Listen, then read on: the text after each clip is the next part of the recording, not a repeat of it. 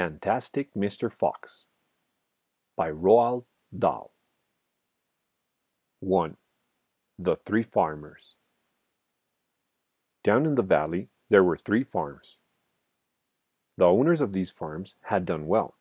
They were rich men. They were also nasty men. All 3 of them were about as nasty and mean as any men you could meet. Their names were Farmer Boggis, Farmer Buns, and Farmer Bean. Boggis was a chicken farmer.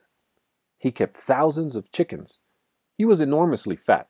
This was because he ate 3 boiled chickens smothered with dumplings every day for breakfast, lunch, and supper. Buns was a duck and goose farmer. He kept thousands of ducks and geese. He was a kind of pot-bellied dwarf. He was so short, his chin would have been underwater in the shallow end of any swimming pool in the world. His food was doughnuts and goose livers. He mashed the livers into a disgusting paste and then stuffed the paste into the doughnuts. This diet gave him a tummy ache and a beastly temper. Bean was a turkey and apple farmer. He kept thousands of turkeys in an orchard full of apple trees. He never ate any food at all. Instead, he drank gallons of strong cider, which he made from the apples in his orchard. He was as thin as a pencil and the cleverest of them all. Boggis and Buns and Bean, one fat, one short, one lean. These horrible crooks, so different in looks, were nonetheless equally mean. That is what the children round about used to sing when they saw them. Number 2. Mr. Fox. On a hill above the valley there was a wood. In the wood there was a huge tree. Under the tree there was a hole. In the hole lived Mr. Fox and Miss Fox and their 4 small foxes. Every evening, as soon as it got dark, Mr. Fox would say to Miss Fox, "Well, my darling, what shall it be this time? A plump chicken from Boggis, a duck or a goose from Buns, or a nice turkey from Bean?" And when Miss Fox had told him what she wanted, Mr. Fox would creep down into the valley in the darkness of the night and help himself. Boggis and Buns and Bean knew very well what was going on, and it made them wild with rage. They were not men who liked to give anything away. Less still did they like anything to be stolen from them. So every night, each of them would take his shotgun and hide in a dark place somewhere on his own farm, hoping to catch the robber. But Mr. Fox was too clever for them. He always approached a farm with the wind blowing in his face, and this meant that if any man were lurking in the shadows ahead, the wind would carry the smell of that man to Mr. Fox's nose from far away. Thus, if Mr. Boggis was hiding behind his chicken house, number 1, Mr. Fox would smell him out from 50 yards off and quickly change direction, heading for chicken house number 4 at the other end of the farm. "Dang and blast that lousy beast!" cried Boggis. "I'd like to rip his guts out," said Buns. "He must be killed," cried Bean. "But how?" said Boggis. "How on earth can we catch the blighter?" Bean picked his nose delicately with a long finger. "I have a plan," he said. "You've never had a decent plan yet," said Buns. "Shut up and listen," said Bean. "Tomorrow night we will all hide just outside the hole where the fox lives. We will wait there until he comes out. Then, bang, bang, bang, bang!" "Very clever," said Buns. "But first we shall have to find the hole." "My dear Buns, I've already found it," said the crafty Bean. "It's up in the wood on the hill. It's under a huge tree." 3. The Shooting.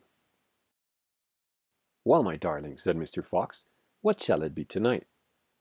"I think we'll have duck tonight," said Miss Fox. "Bring us 2 fat ducks, if you please. One for you and me, and one for the children." "Ducks it shall be," said Mr. Fox. "Bunce is best." "Now do be careful," said Miss Fox. "My darling," said Mr. Fox, "I can smell those goons a mile away. I can even smell one from the other. Boggis gives off a filthy stink of rotten chicken skins. Bunce reeks of goose livers, and as for Bean, the fumes of apple cider hang around him like poisonous gases." "Yes, but just don't get careless," said Miss Fox. "You know they'll be waiting for you, all 3 of them." "Don't you worry about me," said Mr. Fox. "I'll see you later." But Mr. Fox would not have been quite so cocky had he known exactly where the three farmers were waiting at that moment. They were just outside the entrance to the hole, each one crouching behind a tree with his gun loaded. And what is more, they had chosen their positions very carefully, making sure that the wind was not blowing from them towards the fox's hole. In fact, it was blowing in the opposite direction. There was no chance of them being smelled out. Mr. Fox crept up the dark tunnel to the mouth of his hole. He poked his long, handsome face out into the night air and sniffed once. He moved an inch or two forward and stopped. He sniffed again. He was always specially careful when coming out of his hole. He inched forward a little more. The front half of his body was now in the open. His black nose twitched from side to side, sniffing and sniffing for the scent of danger. He found none, and he was just about to go trotting forward into the wood when he heard or thought he heard a tiny noise. A soft rustling sound, as though someone had moved a foot ever so gently through a patch of dry leaves. Mr. Fox flattened his body against the ground and lay very still, his ears pricked up. He waited a long time, but he heard nothing more. It must have been a field mouse, he told himself, or some other small animal. He crept a little further out of the hole, then further still. He was almost right out in the open now. He took a last careful look around. The wood was murky and very still. Somewhere in the sky, the moon was shining. Just then, his sharp night eyes caught a glint of something bright behind a tree not far away. It was a small silver speck of moonlight shining on a polished surface. Mr. Fox lay still, watching it. What on earth was it? Now it was moving. It was coming up and up. Great heavens, it was the barrel of a gun! Quick as a whip, Mr. Fox jumped back into his hole, and at the same instant the entire wood seemed to explode around him. Bang, bang, bang, bang, bang, bang! The smoke from the three guns floated upward in the night air. Bogus and Bunsen Bean came out from behind their trees and walked towards the hole. "Did we get him?" said Bean. One of them shone a flashlight on the hole. And there on the ground, in the circle of light, half in and half out of the hole, lay the poor, tattered, blood-stained remains of a fox's tail.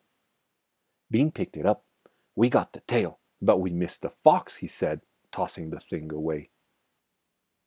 "Dang and blast," said Bogus. "We shot too late. We should have let fly the moment he poked his head out." "He won't be poking it out again in a hurry," Bun said.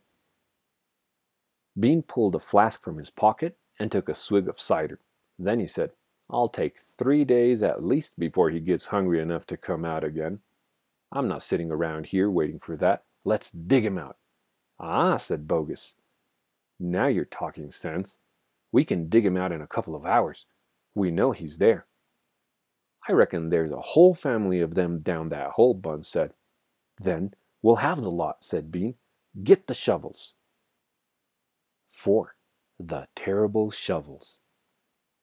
Down the hole, Miss Fox was tenderly licking the stump of Mr. Fox's tail to stop the bleeding. "It was the finest tail for miles around," she said between licks. "It hurts," said Mr. Fox. "I know it does, sweetheart, but it'll soon get better."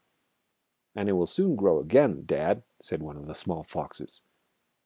"It will never grow again," said Mr. Fox. "I shall be tailless for the rest of my life." He looked very glum. There was no food for the foxes that night, and soon the children dozed off.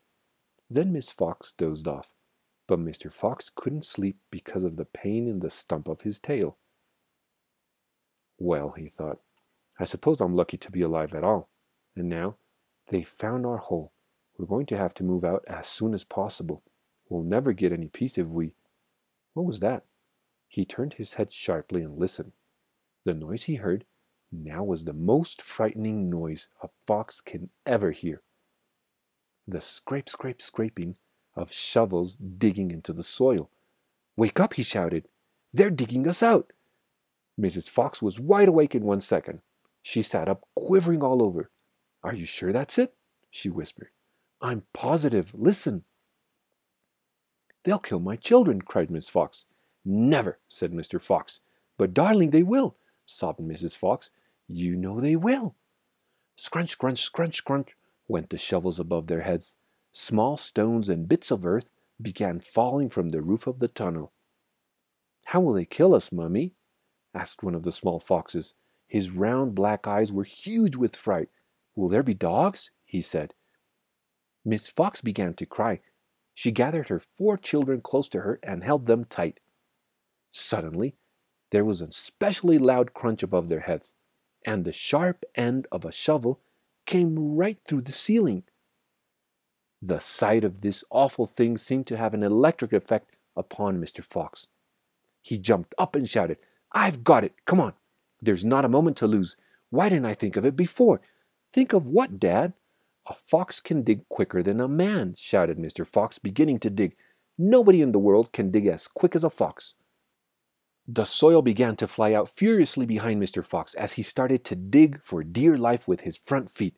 Miss Fox ran forward to help him, so did the 4 children. Go downwards, ordered Mr. Fox. We've got to go deep as we possibly can. The tunnel began to grow longer and longer. It sloped steeply downward. Deeper and deeper below the surface of the ground it went. The mother and the father and all 4 of the children were digging together. Their front legs were moving so fast you couldn't see them. And gradually, the scrunching and scraping of the shovels became fainter and fainter. After about an hour, Mr. Fox stopped digging. Hold it, he said. They all stopped. They turned and looked back up the long tunnel they had just dug. All was quiet. Whew, said Mr. Fox. I think we've done it. They'll never get as deep as this. Well done, everyone. They all sat down, panting for breath, and Miss Fox said to her children, I should like you to know that if it wasn't for your father, we should all be dead by now. Your father is a fantastic fox.